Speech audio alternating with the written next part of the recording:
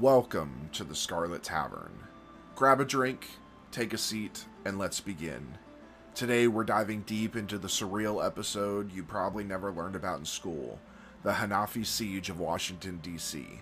Buckle up as we unravel this intense 39-hour standoff that once shook this nation's capital to its core. This is Scarlet Tavern.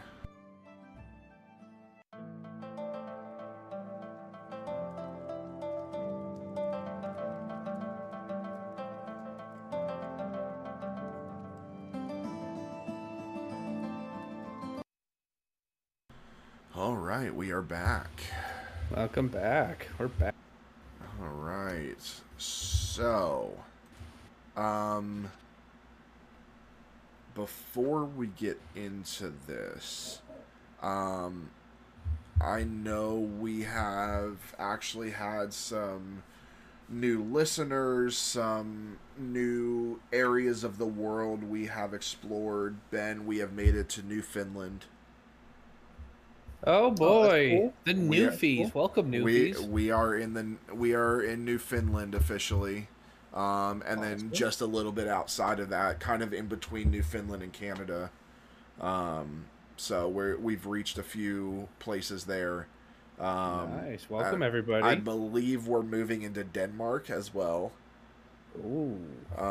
So I know we have Germany. We have. I think we have one or two in Japan, if I'm not mistaken. Well, we'll definitely have to, in honor of our new Japanese listeners, we're going to have to find something to talk about from Japan. I know that there's I know what we will talk about. We will go ahead and talk about the Suicide Forest. Yeah. That's a huge one in Japan. Actually, I can give you guys an exact here. Let me see. So, yeah, we are in the bottom part of Hell on Earth, Australia. Is that an actual town, or is you just... No, Australia is not a real country. It's a survival zone. It's literally Hell on Earth. But no, we are in Sydney and Melbourne, from what I can look at. We have reached, looks like we are just outside of Singapore. We are in multiple places in India.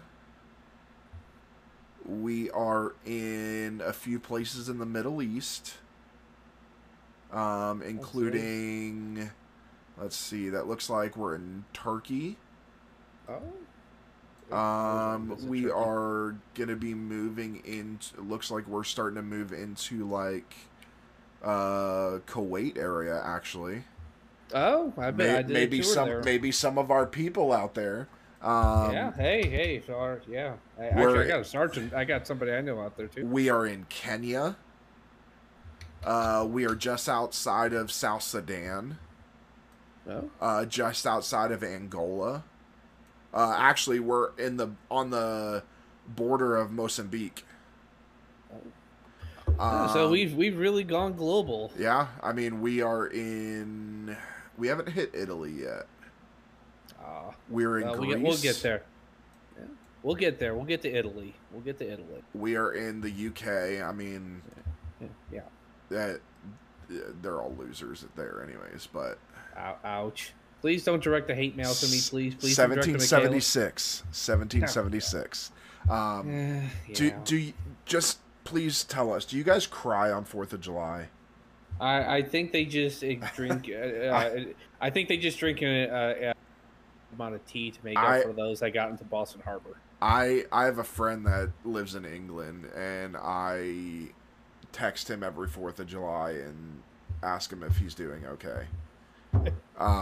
But yeah, we're in Deutschland. We did hit Oslo. Oh, Norway. Oh, yeah. Yeah, we are in Norway. And then, of course, we're all over the U.S. We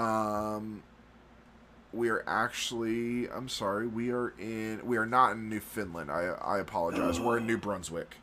New Brunswick. Oh. Close enough. Yeah. Don't worry, Newfoundland. We'll get to you soon. They're all the same. We are in Alaska as well.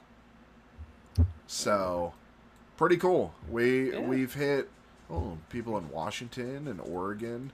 So today's at Washington State or DC? Washington State. Do we have any DC? Let's see.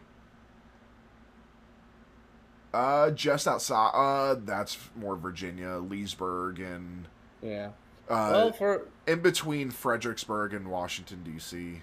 Yeah. Well, we're gonna be talking a lot about Washington D.C. today, and probably one of the really one of the not necessarily the first terrorist attack in American history, but this is certainly one of the meets the technical definition of the first Islamic terrorist in America. And this is long before 9/11, the first World Trade Center, or any other terrorist attacks against the United States. This happened, this is the Hanafi. Hanafi? How did you pronounce it, Caleb? I could never. Hanafi. I've read the whole thing and everything. Hanafi. I was like, Hanafi. I can't pronounce it. I couldn't, even when I was reading all the research and doing everything, I couldn't pronounce it. I was like, that thing. And the reason I brought up the new followers is because since we do have some new people listening, I just want to do a few quick introductions so that people understand a little bit of our background and where we come from. My name is Caleb. I am for those that don't know, Scarlet Tavern started out of our Dungeons and Dragon live stream that we do called Dungeons and Magi. We have a production company called Damn Media, and we decided to do a true crime podcast because we're true crime fans. So we decided to start Scarlet Tavern, which pulls from a little bit from our campaign. If you are interested, you can go look at all of that stuff, and you can find us on our website. But I am the CEO of Damn Media. I was born and raised in Florida, currently live in Kentucky, but I joined the military at 18, joined the Air Force, did military police. I guarded nuclear weapons, got a top secret security clearance.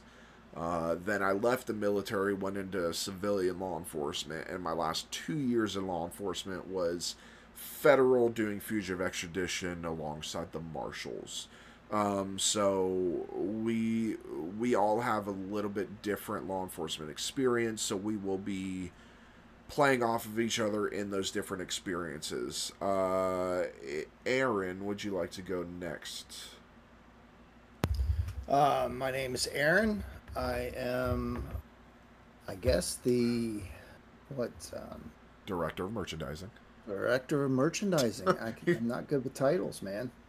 He's also my dad. Of merchandising for Dungeons and Magi. I'm also owner of Raven's Nest Dice, which supplies our players and others around the world, including Australia. I've sent some to Australia, several sets, as a matter of fact. Very expensive. So, yeah.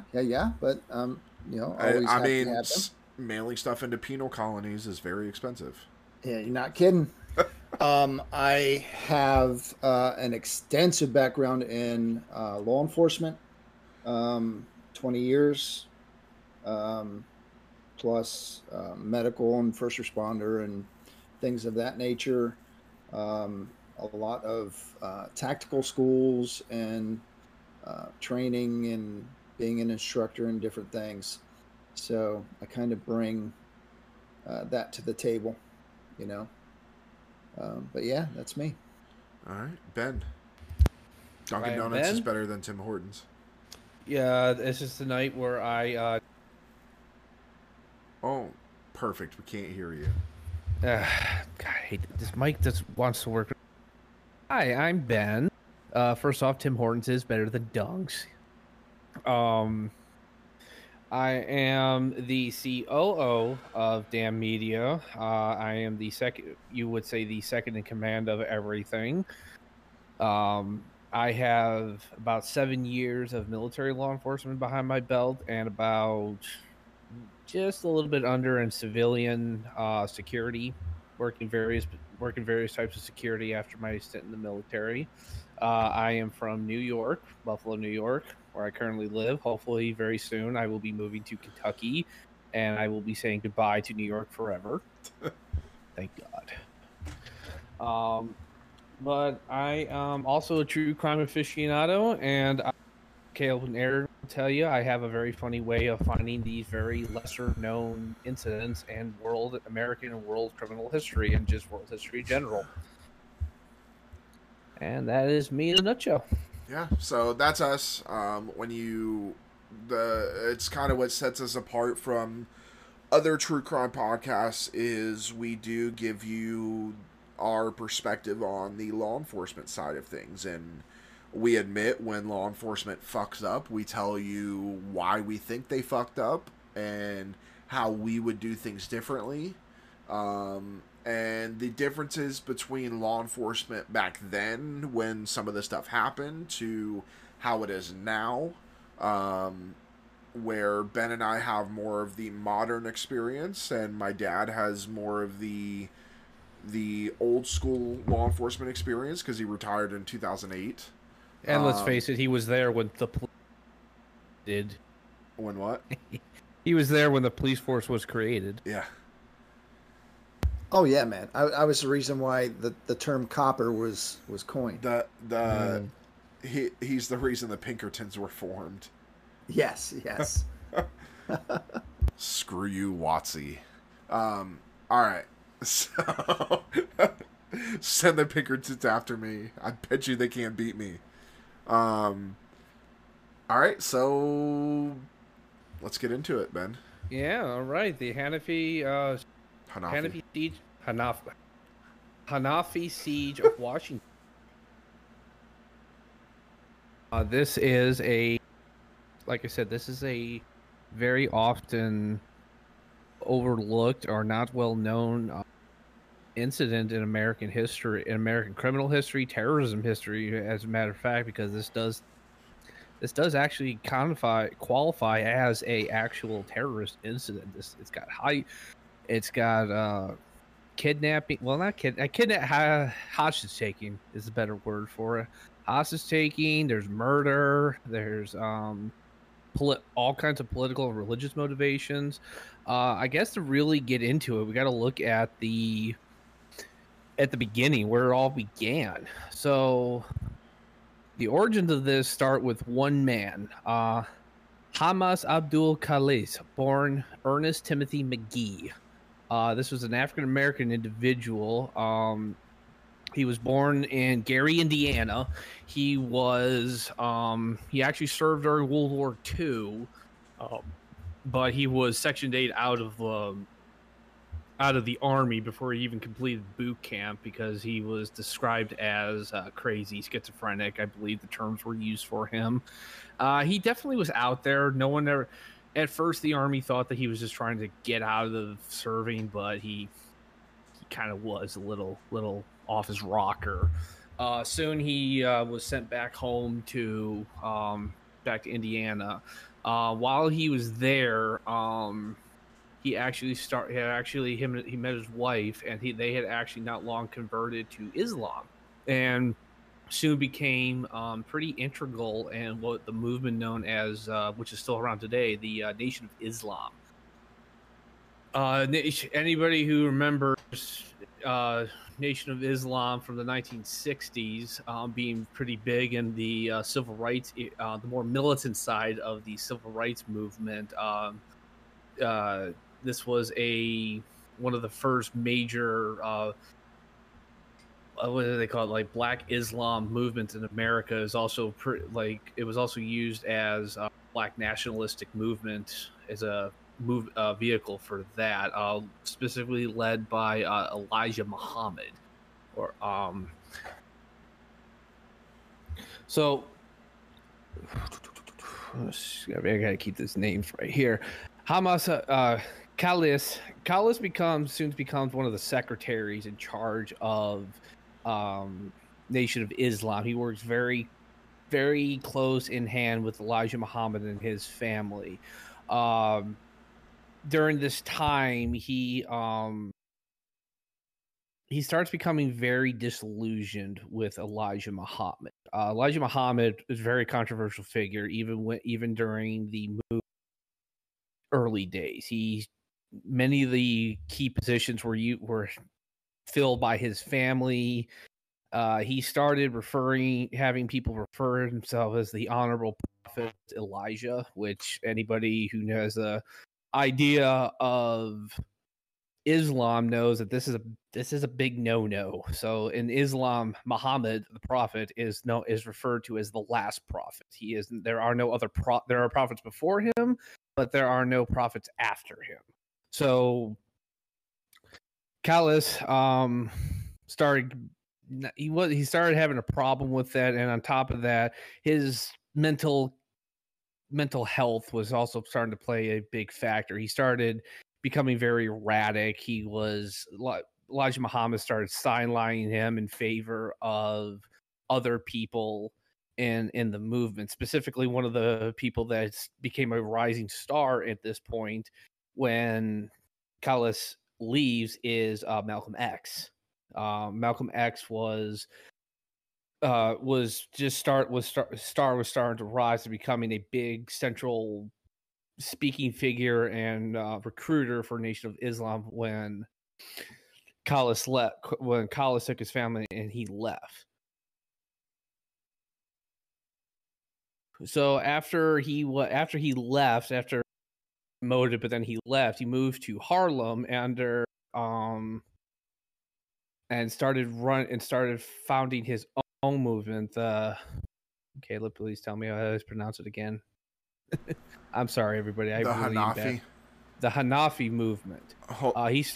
Before we get to that, you missed an important part of the Nation of Islam. Is this man was the person to convert Kareem Abdul-Jabbar to Islam. So Kareem Abdul-Jabbar, of course, before Islam was Lou Alcindor. Was still a huge NBA star in the 70s. If you don't know who Kareem Abdul-Jabbar is, you're living under a rock.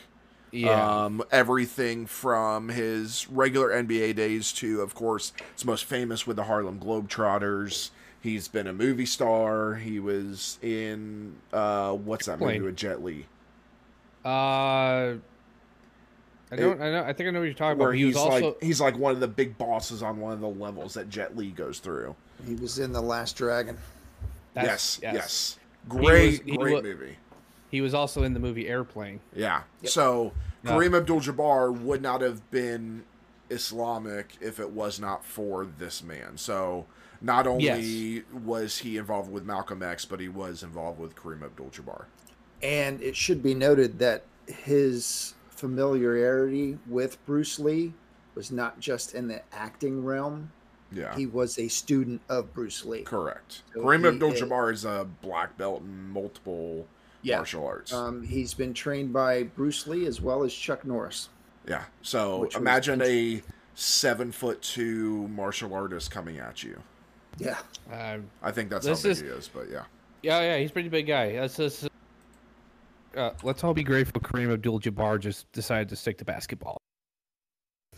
But yes, that was it. That Kareem Abdul-Jabbar was a convert and a pupil of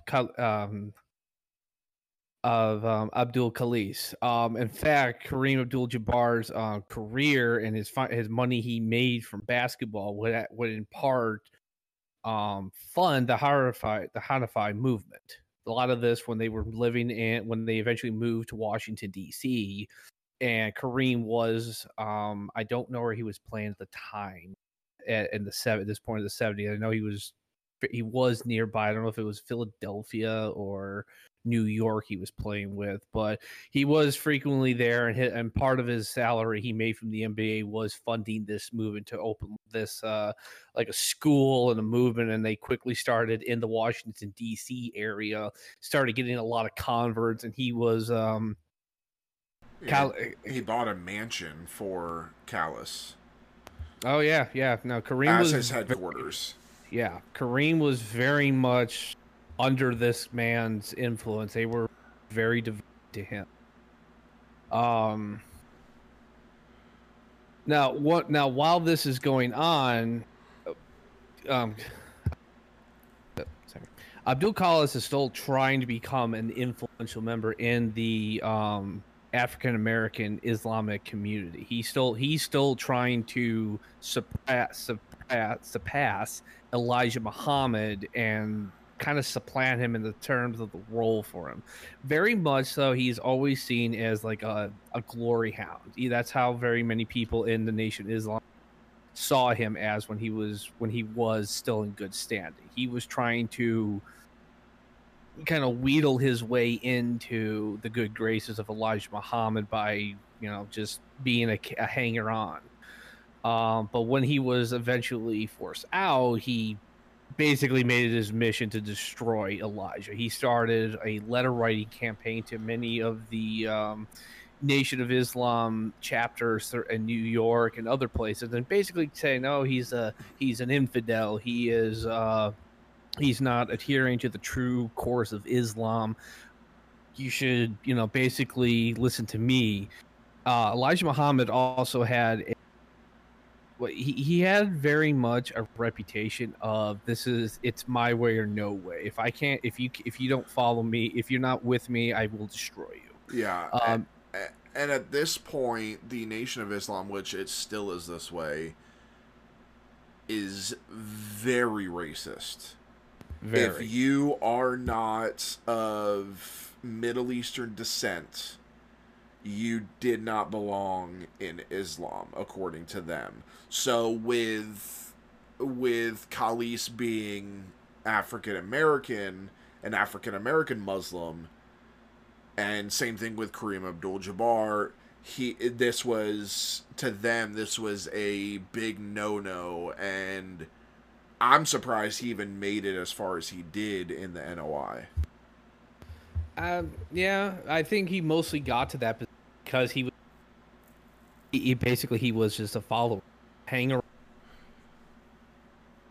endeared himself to Elijah, and he was able to. He was allowed to be tolerated. Essentially, he wasn't.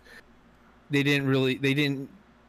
At the end of the day, with Elijah Muhammad, as long as you basically worshipped him, I think there's really, honestly, Nation of Islam under Elijah Muhammad really was more like a cult than anything. All reference and deference was given to Elijah Muhammad. He was called the Prophet Muhammad.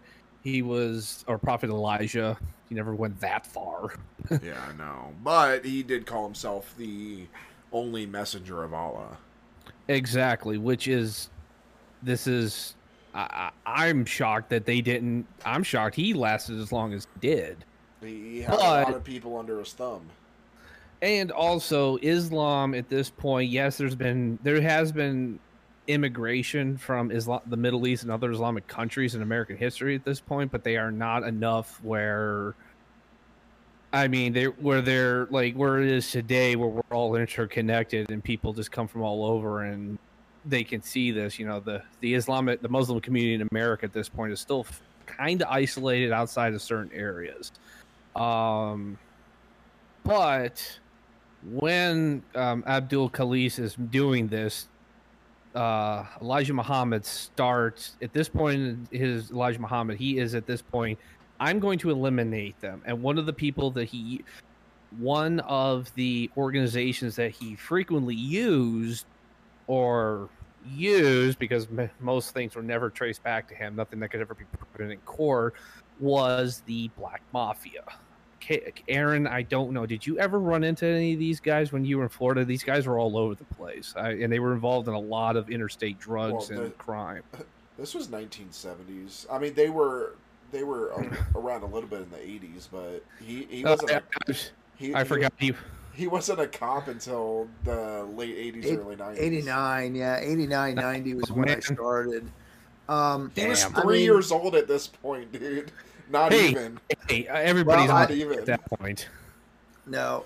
Well, in '77 was when the siege took place. Well, I'm talking about old. the Black Mafia. The It Black was Mafia January '67 was when it was. January.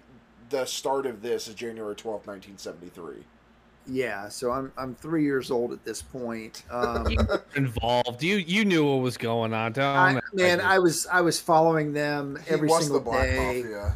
I kept a tree going on, but no.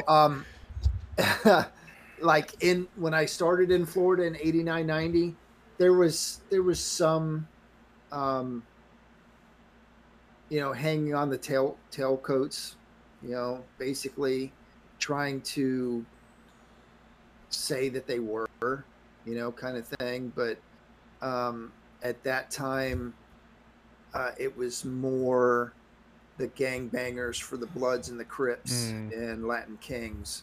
So we didn't have a whole lot, at least where I was. You get over Tampa, St. Petersburg. They were pretty big up there, or over there, I should say. Yeah, these guys started to fall out mid '80s. Yeah, mid '80s. I always wondered, because every time when I was doing the research for this, I started looking up Black Mafia, and I never could find a. Usually, some criminal organizations have an end date like this. This one never seemed to have one. So I was just curious. I mean, they never had an official end date. They kind of petered out. And you would arrest a couple questionable clientele, so to speak, over the years, and they would claim to be, oh well, I'm part of this group and I'm part of that group, and you're like, yeah, okay, whatever. Nothing was really given credence in that regard. So, yeah. Well, I bring up the Black Mafia because this is an organization that many of its members are also members of the Nation of Islam, and would inevitably carry out some of the more off the books heinous crimes that everybody in law enforcement knew it was Nation of Islam, Elijah Muhammad taking care of this, but nothing could be proven back to him. They believe, depending on who you ask, they believe that this was carried out, the infamous assassination of Malcolm X. Malcolm X was, at this point, when he died, he had broken off from Nation of Islam to form his own organization after he had taken his the journey, the pilgrimage to Mecca, and actually had sat down with actual Islamic scholars and teachers in the Middle East, and he came back very profoundly changed and nowhere near as radical as he was on religion that he started. And what people need to understand is the Nation of Islam in the 70s and 80s led to what we have been fighting with now in the Middle East. It started out Nation of Islam where they were a little off the reservation, and then people just went completely radical. If for those, unfortunately, the Islam gets a very bad rap because of people like this, because of terrorists. But for those of us that fought with this and dealt with this, if you actually study Islam at its core, it is a very peaceful religion.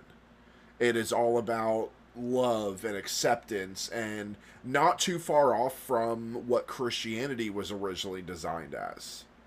And with some alterations, of course, but it's all about acceptance and all of that. But just like with everything else, like when the Christian Crusades happened and things like that, you have radicalists that took what they wanted out of these texts, twisted it to benefit themselves, and what they wanted to happen, fed it out into these people that are hurting and broken and have no idea what to do. And I forget his name, but there's a kid I actually went to high school with that became a terrorist and actually drove a a tanker into a building and killed a bunch of people. He's from my small little hometown, and he was one of those kids that was just broken and was horrible in school, and nobody liked him. And turns out that he was recruited by a terrorist organization and ended up committing a terrorist act. And that is how these organizations generally do it. And the Hanafi movement is no different in the sense that they may not have started off radicalized and as militant as Nation of Islam and other subsequent black nationalist organizations were, but they targeted the same. They went after the same people, and unfortunately, in 1970s America, there's plenty of people like that in the African American communities. Now, I mentioned Malcolm X as one of them, but there was another one which that was another horrible massacre, and it's actually called the Hanafi Massacre of 1973. This would actually be one of the driving forces for the siege that we will see that would happen some years later. 1973, several black mafia affiliates, they traveled to Washington D.C. and they carried out it basically was a home invasion because, as Caleb said, Kareem Abdul-Jabbar bought this very expansive house for Abdul Khalis and his family, which they used as their headquarters for their movement. They showed up under the guise of wanting literature and possibly to join this movement. They barreled into the home and killed about 5 members of Abdul Khalis's family, including, I believe, his wife, his children, 5 of his children, and 2 of his 2 people that worked with his movement were all killed in here. The only survivor of this was his daughter, Amina. Now, the police did actually were able to find the individuals. Unfortunately, there was very little evidence. As I said, the only person who survived this was Amina, and Amina had actually suffered a gunshot wound to the head that left her with permanent brain damage to the point where during the trial, now the Abdul Khalis's family had actually begged the prosecution to just take a sworn statement from her so that she didn't have to so she wouldn't have to testify during trial. Unfortunately, I don't think they were aware that a sworn statement like that could be taken and used as evidence in a court. So the prosecutor put her on the stand, and unfortunately, she got about halfway through the testimony when she had an emotional breakdown and just bolted out of the court. And the judge actually had to issue a warrant for her for arrest to bring her back. And eventually, the trial ended in a mistrial. But after that, for years there would be no charges or trial for any of these subsequent gunmen, and this led to the Abdul Khalis to feel that the system had failed him and his family, because despite this, he did actually, believe that, I'm gonna get some justice. Finally they're gonna bring Elijah Muhammad to justice, and that just never happened. So this would lead him down the path that would lead to the siege. This would lead him to have him and his followers enact this fairly well orchestrated attack. So we fast forward to 1977, March 9th, 1977. This is the day when the siege began. Now, the first 3 buildings would be taken over and held, and people would be held hostage. The first one was the Beni Benrith International Center. Now, just a quick background for that. That is one of the oldest Jewish charity organizations Excuse me. That is one of the oldest Jewish charity organizations in the United States. These guys were founded back in the 1840s, and ever since then, they've worked to help to enrich and better the Jewish community in the United States. This is where Abdul Khalis and most of his people hostages. They rented a U-Haul van. They more or less just drove right up to the front of the building, and they got out, and they just started grabbing guns, like duffel bags full of guns, crates full of guns and gasoline and ammunition, and they just walked through the lobby of it and subsequently struck one security guard that was on duty in there and took the elevator up to I believe it was the 5th or 6th floor, and started taking hostages and started moving through there. They ended up taking about 134 hostages. This included the staff and visitors that were there for that day.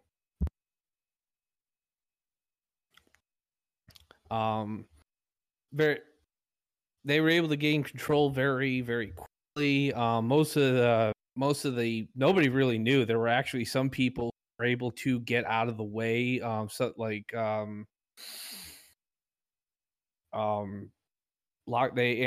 think one person was able to actually escape down the stairwell and get out of the building and start alerting everybody to that something was going on. Now, at the same time that this is happening, across the Islamic Center of Washington, I believe it was the first major Islamic center built in Washington, D.C., if not the United States. I can't remember specifically. 3 members of the Hanafi movement, who were all actually siblings, moved into the Islamic Center just as prayers were, I think it was afternoon prayers had started. They made a beeline right for the office, and they were able to start taking hostages and locking down the office area. They took about 11 people hostage. One of them was actually the head of the center.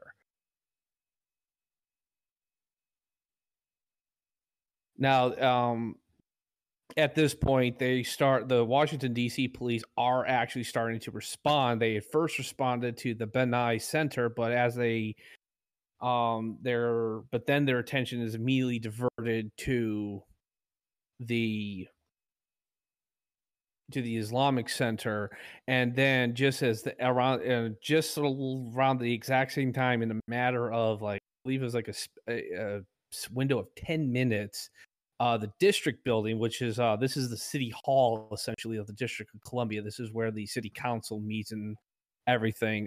Group of the same men of the same movement went up to the 5th floor of the district building where the council offices are, and were able to move in fairly quickly and started taking city councilmen hostage. This one was a little more not. I don't think they put the good people there. This was like, hey, let's see if we can take this well, because people were still able to move. Were still moving in and out on the hallway just as they're taking hostage. Now, interesting to note, this is also the only place where the two fatalities would occur. The first being a security guard named Mark Cantrell was shot. He didn't die initially. He would die days later due to complications from his wounds there. And Maurice Williams was a 24-year-old reporter for WHUR-FM at Howard University's radio station. He was there for a press conference that was supposed to be scheduled that day from the council president. Another interesting person who was he was seriously wounded, but he survived. Marion Barry. This is the future. This was a city councilman. He would actually be the future mayor of Washington, D.C., very also controversial figure, not just because of his policies, but also because he was the mayor that was caught on camera and recording smoking crack cocaine years later, not at this point. Yeah, he was convicted and they still reelected. It's because of PTSD. Yeah. He actually he was very lucky to survive. Ricochet shotgun pellet had actually hit him in the chest and had entered just above the heart. So obviously, like, I think it was like a half an inch lower, he's dead. And DC would later have to have a new mayor. Yeah. That picture that I posted in Picks and Handouts, that's the kid from my hometown. Dad, he lived at Lakes at Sandridge. Oh, really? Yeah, I went to school with him. For those that want to look at it, his name was Moner, Moner, Mohammed Abul Salah. He was American. And I went to school with him. He mostly lived in Fort Pierce, but I went to school with him. And the crazy thing about him is everybody knows the 2016 Orlando nightclub shooting. Mm-hmm. It's one of the most famous shootings. Well, the guy that committed that, Omar Mateen, he and this kid, Abul Salah, were in the same mosque. Omar Mateen told the FBI that the shooting was inspired by the kid I went to school with. So the kid I went to school with was being tracked by the FBI when he left for Syria.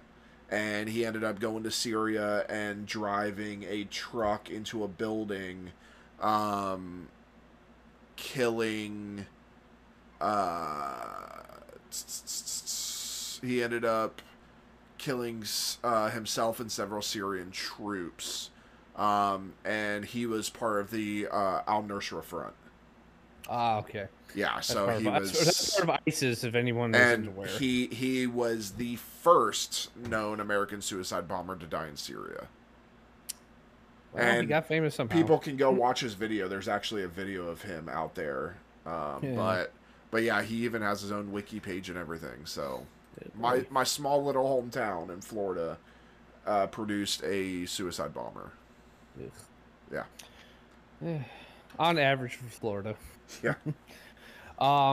Well, as this is going on, all three incidences, this is all going on, I say the district building was the one that was the one that didn't initially succeed, because this is the one where the police were initially on hand, being City Hall and everything. The hostage takers actually got into a brief gunfight with Washington D.C.'s Special Operations Division, SOD.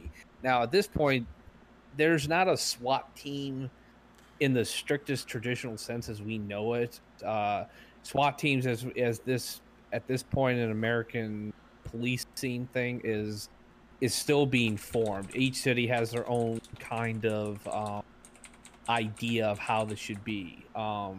Washington D.C. kind of took the measured approach, like New York City did, where they just they used it when they had to. But a lot of times DC was very big on hostage negotiating, as we're about to see.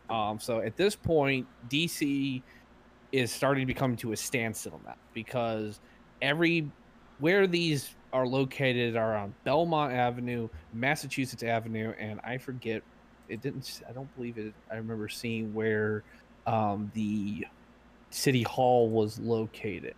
But it's on Pennsylvania Avenue. Actually, it's actually right, not that far from the White House. Actually, that was probably initially what was starting to grab the headlines. Is basically there's a shooting right down the road from the White House. So as this is happening, DC is coming to a standstill.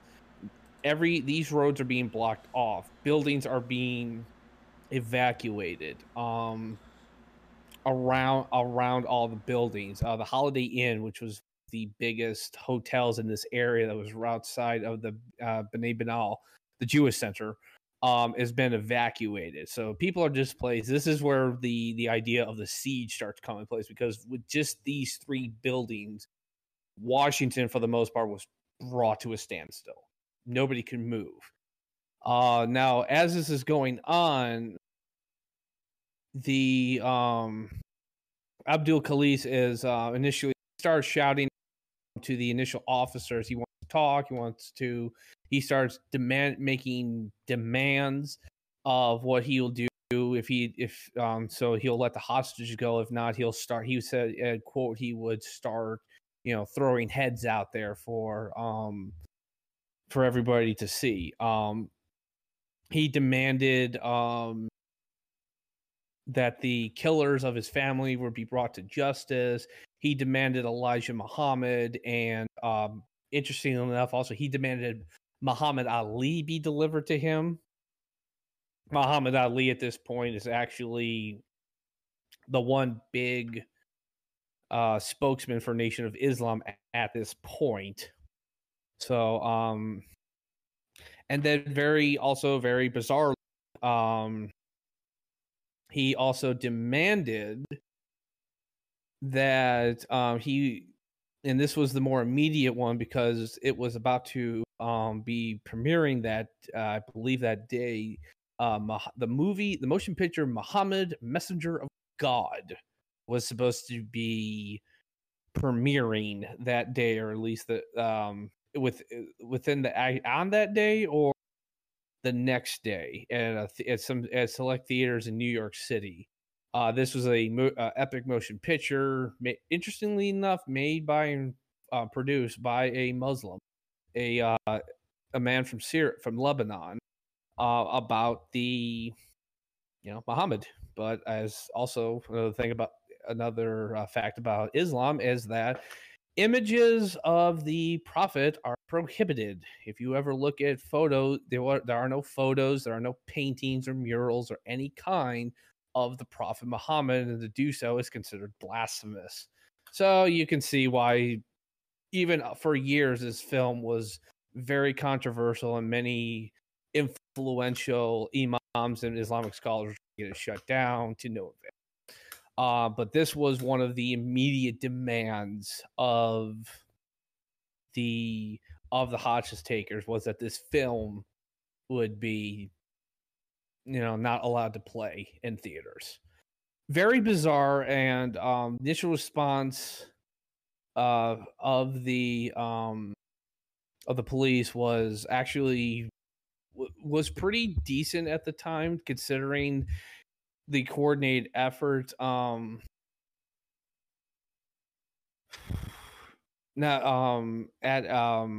trying to combat this. Now, initially, the Justice Department under Douglas Heck and Rudy Giuliani they organized a team within the Justice Department at combating terrorism, but they did allow the DC police to actually handle this.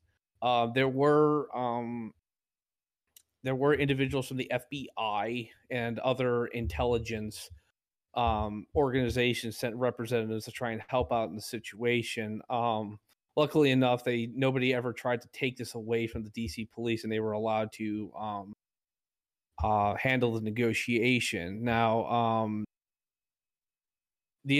what the police eventually settled on was just basically waiting these guys out. They figured that they were eventually, if they played a lot of stalling tactics with the hostage takers, they would be able to bring about a peaceful resolution. Khalis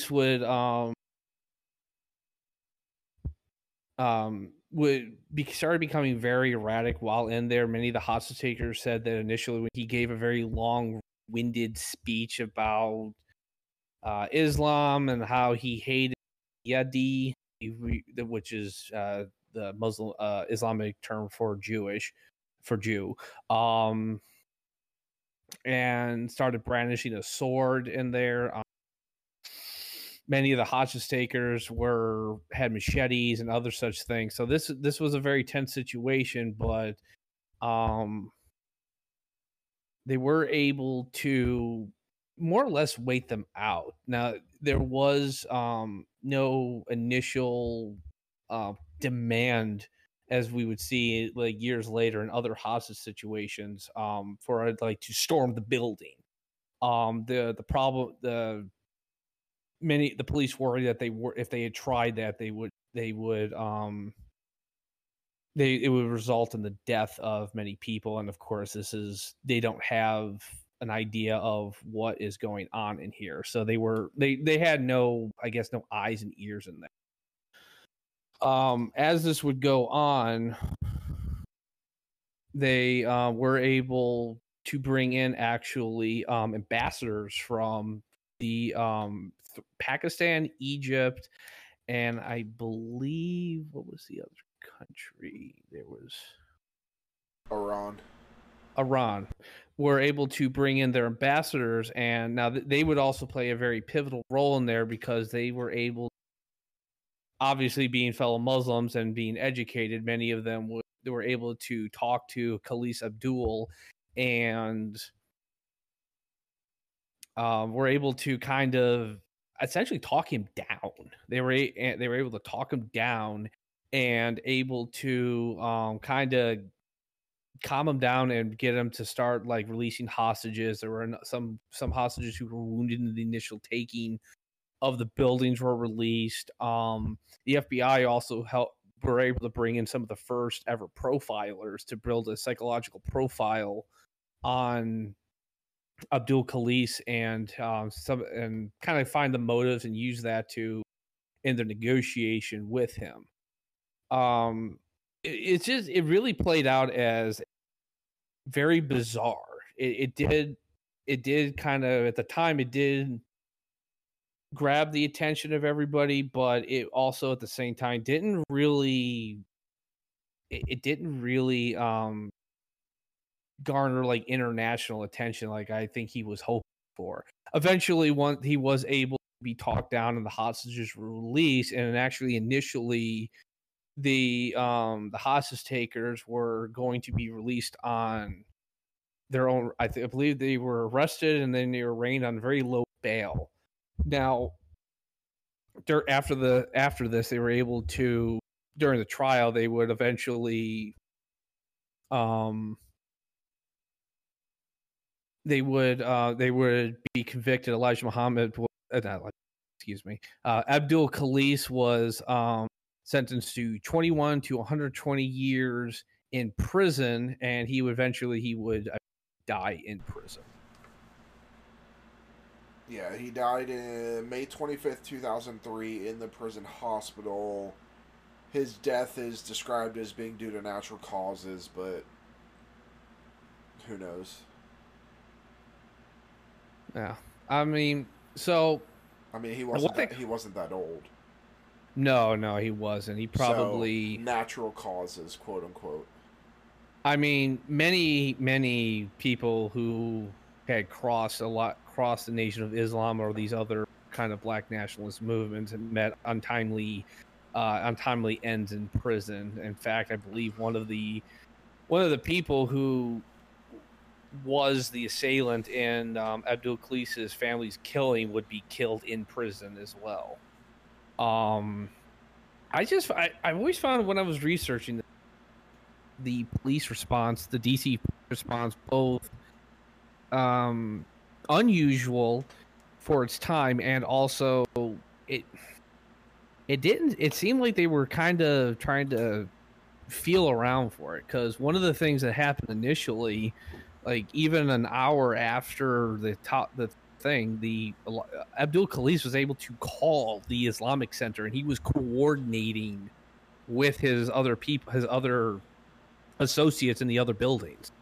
And why the heck were they not? The way I understand it, and again, Aaron and Caleb, please correct me, because I've never had any training on this, but in a hostage situation, aren't you supposed to like isolate these guys, like, so that they can't communicate? So, yes, but we have to not only keep in mind the times. This is the 70s. Again, a lot of the stuff is brand new. And on top of that, this is the first American terrorist attack. Major terrorist attack. You're having simultaneous targets being hit. You're having 3 separate targets within the same area.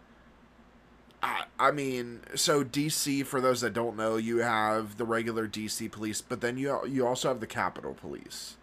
Capitol Police are one of the oldest law enforcements. They were founded, I believe it was 1828, when they moved everybody to DC, from Philly to DC. But so Capitol Police has been around a long time, but none of them ever had to deal with terrorists.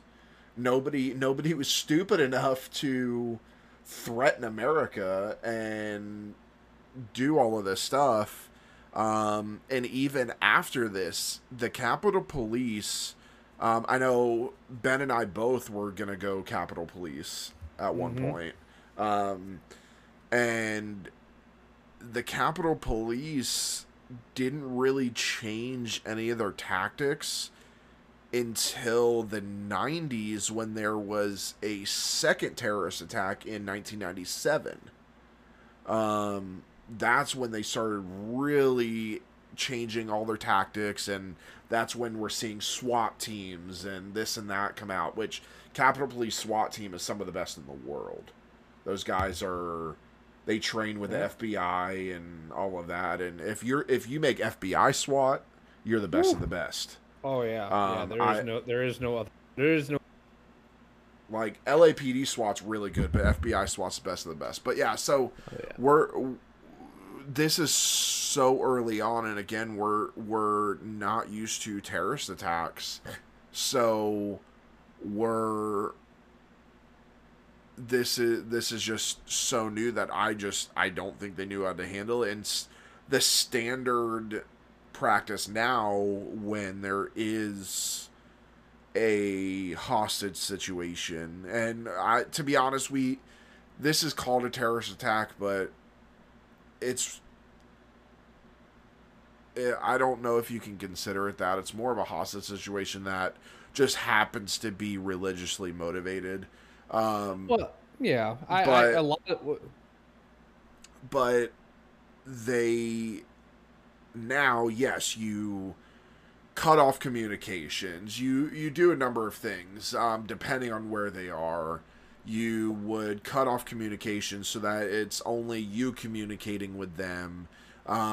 You try and do numerous things depending on where you are. You try and sweat them out if you can. Cut off the power so the AC stops working. Make them uncomfortable so they want to get out or they can't think clearly. You want to get a burner phone in there to try and communicate with them and try to establish a rapport with them and things like that. Here, with them just sitting there sweating it out, goods and bads. Yes, they didn't rush the place, which means less risk for hostages to be killed. But then you also mess with, oh, hey, they're not going to negotiate. We just might as well kill these people now.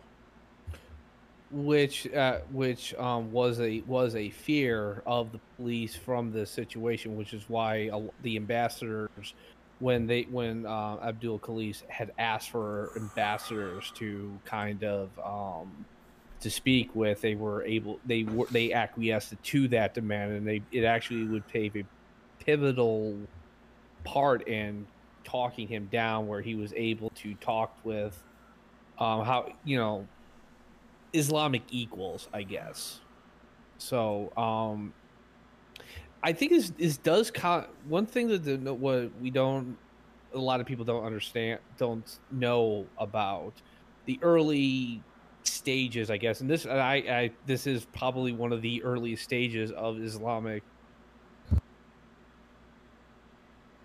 Excuse me. No, I didn't want to cough in the mic. One of the earliest terrorist acts of Islamic terrorist attacks, hijackings and kidnappings.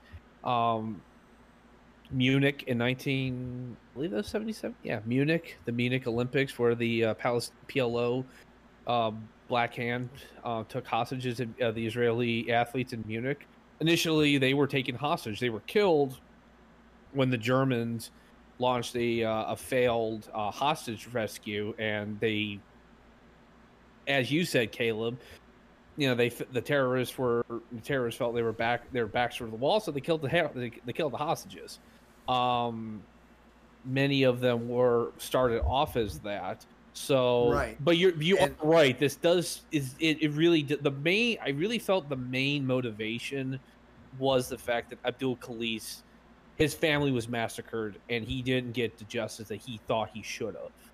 Well, and to bring up that whole hijacking, while we were talking about this, that was going through my head. This incident that we're talking about happened in 1977. That Israeli hijacking happened in 1976. Okay, so we have a year prior. We have a response of, we're going to storm this aircraft. We know what we're doing. We're going to go in here. We're going to do this. And it becomes a shit show, a total shit show. Number one, because they didn't have the training that they have now. Now you have a military group, Delta, which that's all they do. They train day in and day out for aircraft hostage rescue. That's what they do. And I can talk about it now because, years have passed, but I had the opportunity to design some munitions and weapons for that response team. For that sole purpose. Yeah, it was actually very, very cool. Without stating the name, my former uncle, my aunt's ex-husband, the father of my cousins, he is the vice president of a certain gun company that has a contract with the military. It is one of the largest gun companies in the world. And they, before my dad joined law enforcement, he worked for that company. And that company designed many, many, many things, and still do to this day. They've actually been on, what was that show? Future Weapons. Oh, back yeah, in the I day. love that show. So they were on that. When we're off the air, I'll tell you what company, but they were on the show Future Weapons. I've know that facility like the back of my hand. But yeah, that company played a very pivotal part in stopping things like this. Correct. And it also it should also be noted during this siege, what the heck were they called? One of the precursors to the Delta Force was actually at this location. I am right. So, and I said that to say this. I think that there was so close of a proximity of these incidences happening that in the back of their mind, they're going, what if? What if this becomes another standoff? What if we storm one of these buildings or all three of these buildings? Number one, without the government stepping in and bringing in military elitists, because that's what it's going to take. We don't have the manpower or the capability or the training to simultaneously storm all three buildings. I mean, and let's be real, that's something that we still struggle with. Yeah, we do. And I was just going to say, that's something that the Navy SEALs hate to do. Yeah. Simultaneous infiltration of buildings. And it's havoc. It's a tactical nightmare. It is. I mean, just simultaneously entering the same building is a tactical nightmare. It's a nightmare. Now you're talking about three different buildings? Three different buildings. Spread out over three different layouts. Correct. Then you have to worry about, what if my comms get jammed? What if this and that? And if we don't hit at the same time, these people can call out to the other ones and say, hey, they're coming. Right. And then you're worried it's about death.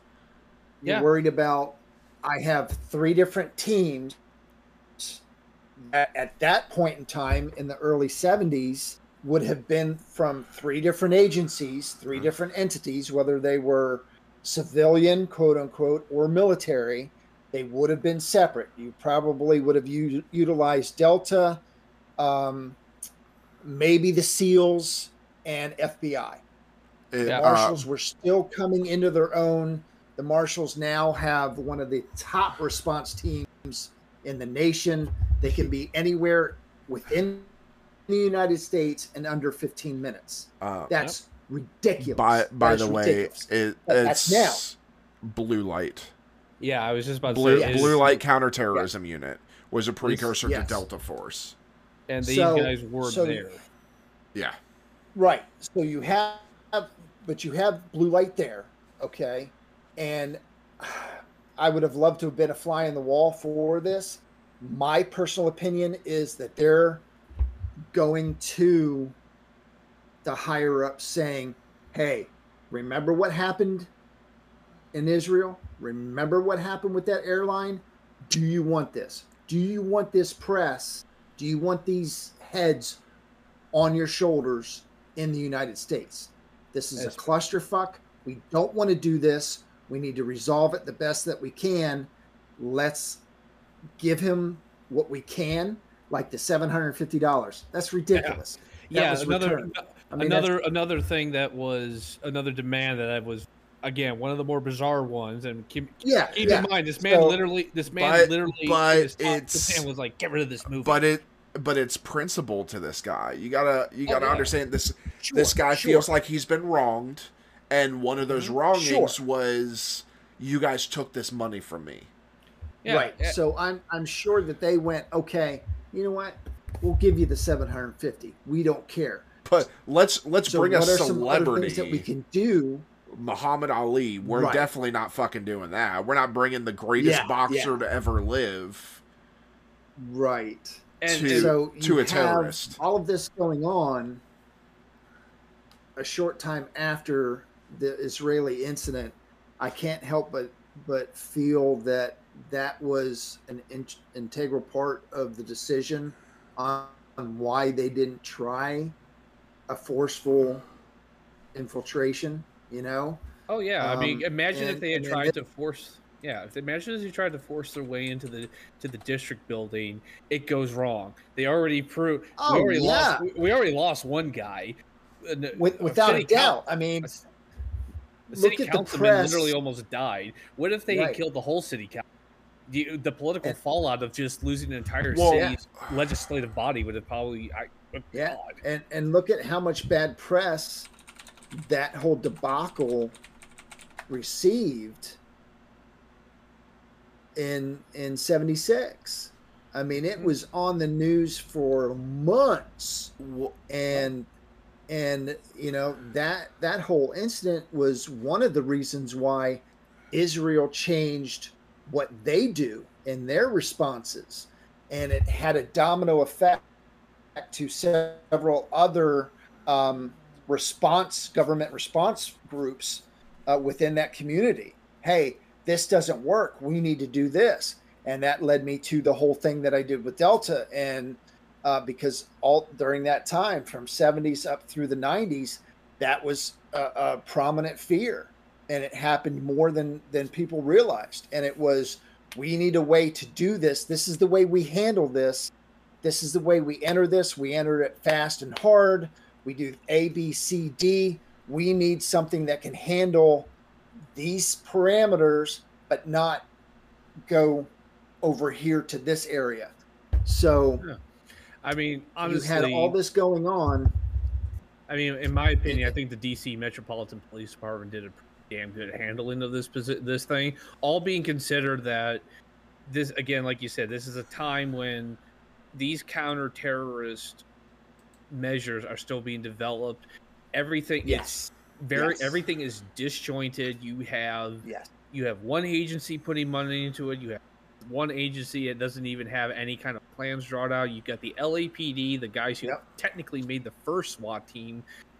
operating under the policy of shoot first and then maybe shoot some more people. I don't know. So, and then you got the, so this is actually pretty well done. Well, like I said, and we had this happen in early 77, and then what's funny is, and I don't think coincidental at all, is November of 1977 is when Delta Force is created. Exactly. And then just so everybody knows, Delta Force was created in November of 77. Colonel Charles Beckwith, one of the greatest Delta Force colonels in history, is the man that created the Delta Force. We would not have it without him. He actually was in the UK and was with the British SAS, which are, I mean, SAS are some of the best in the world. They are the SAS are literally wrote. Yeah. They wrote the book on counterterrorism. Yeah. Everything that is structured in Delta Force is structured after the SAS. And they still didn't teach him everything. Yeah. And they literally like, okay, bye. He's like, I'm well, not done. and there's a reason that Delta Force and SAS work hand in hand with each other. I know a couple guys that were Delta Force, and they deploy with SAS constantly because of the structure of them. They mesh so well together that these guys can never meet each other and move like they've known each other for a decade. I had an old acquaintance years ago. I believe SAS. He always Royal Logistics Corps, but for a truck driver, he seemed to know an awful lot. More than that I felt was like the typical dude on the internet just looks up. But that's stuff. What makes them so good is they're able to integrate themselves into any situation, any environment, and maintain their cool and yet still be effective at what they do. And at that, at the time of this in 77, that was non-existent. Oh, no, it was still coming up. And in an upcoming episode, we're going to cover one of the more successful hostage rescues of this. Something that I love reading about. Operation Thunderbolt, the Israeli raid on Entebbe Airport. We will be covering that. That is part of our terrorist. Yeah. We're doing a whole line right now of terrorists and things like that. Also a lot of fuck ups that we did not learn from, such as Waco. Yep. Oh God, yeah. Waco is one that we are going to touch on. Ruby Ridge. Yep. Ruby Ridge, yeah. Those will kind of go hand in hand. We'll probably do one after the other because they are long enough to be their own thing. So we'll go one after the other because they do play with each other. Oh, without a doubt. You would not have Waco if it was not for Ruby. Yeah, exactly. Yeah, absolutely. So we are going to be doing which I didn't realize that we have a mutual friend in our company who his brother was Delta Force, by the way. I'm gonna have to get with you about who that is. Yeah. I think I know who it is, but obviously OPSEC. We don't want to say the name, but yes, I just sent him a message because I thought I remembered him saying that. But yeah, so final thoughts, everybody, on this situation. Man, hats off to DC Police. Hats off. I think they for the time frame, this era in law enforcement was they're babies. They're still babies. Let's be real. Training is still being developed. Techniques are still being developed, and if you look at what they were learning then, compare it to what I learned, compare it to what you guys learned, it's archaic, to say the least, compared then to now. But for what they knew, given that time period, I think they handled it tremendously. I think it could have been a very, very different outcome. And I think it could have been very detrimental and could have been a black mark in American history, had they made some different decisions. So kudos, man. I don't necessarily like personally the ones that were involved in the decisions for future decisions that they make, but in this particular incident, I think they were on their game. They exuded some wisdom and said, hey, we need to take a step back here. Let's not be quick to pull the trigger, literally and metaphorically. And it just was well done all the way around. Yeah. Caleb? I agree. I think for the time, obviously we would do stuff a little differently now. But for the time and the training that they had, I think it was handled well. For all of those places to be taken, especially the first building, which, I mean, they ended up, in that first building, they ended up taking 134 hostages. And then, it was 11 insane. in the second building, and then X amount in the third, for only 3 people, or 2 people to have been killed and 1 to have been injured. That says a lot. Yeah, and really, the second person, the security guard, he would die days later. He died directly of the situation, but it wasn't right away. The one who died away was Maurice Williams. Yeah, there was definitely the opportunity for mass casualty, and it did not happen. So kudos to you guys. If any of you are still alive and are listening to this, we would love to talk to you. Absolutely. If any of you were involved in this, for OPSECs, if you have to be anonymous, please let us know. But yeah, I think for what they did and what they could do, they made the best of a bad situation. Yeah, I personally don't. One thing that of all on it, with all the agencies working together, at least I was just shocked that, and I think part of the reason, because this was under the Carter administration, the feds just didn't step in and be like, yeah, we're taking this over. Because, I mean, let's be honest, in the middle of DC, 3 buildings, one of them a literal stone's throw away from the White House. If this had happened under Reagan, what do you think the Gipper, or whatever the hell they call him, would have done? He probably would have ordered the FBI and Delta right in and just blast everybody. Carter basically told them, let the DC police handle it. And that's exactly what they did.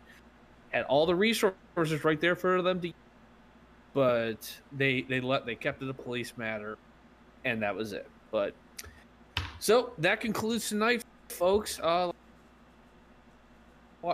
Seas of Washington, one of the lesser known and almost forgotten but very pivotal aspects in American criminal history. Please stay with us for next week, where we continue our series on terrorist attacks, both internationally and domestically. Yeah. I am Ben. Hi, Ben. Hey, Ben. Hi. I say I'm Ben, and then you're supposed to say I'm Caleb. I'm Aaron. Oh, my bad. I'm Aaron. Hi. But no, this is like an awkward AA meeting. It is. Right. No, next week we'll probably get into maybe Timothy McVeigh, I'm thinking. Yeah. I hate to say I love that story, but I do.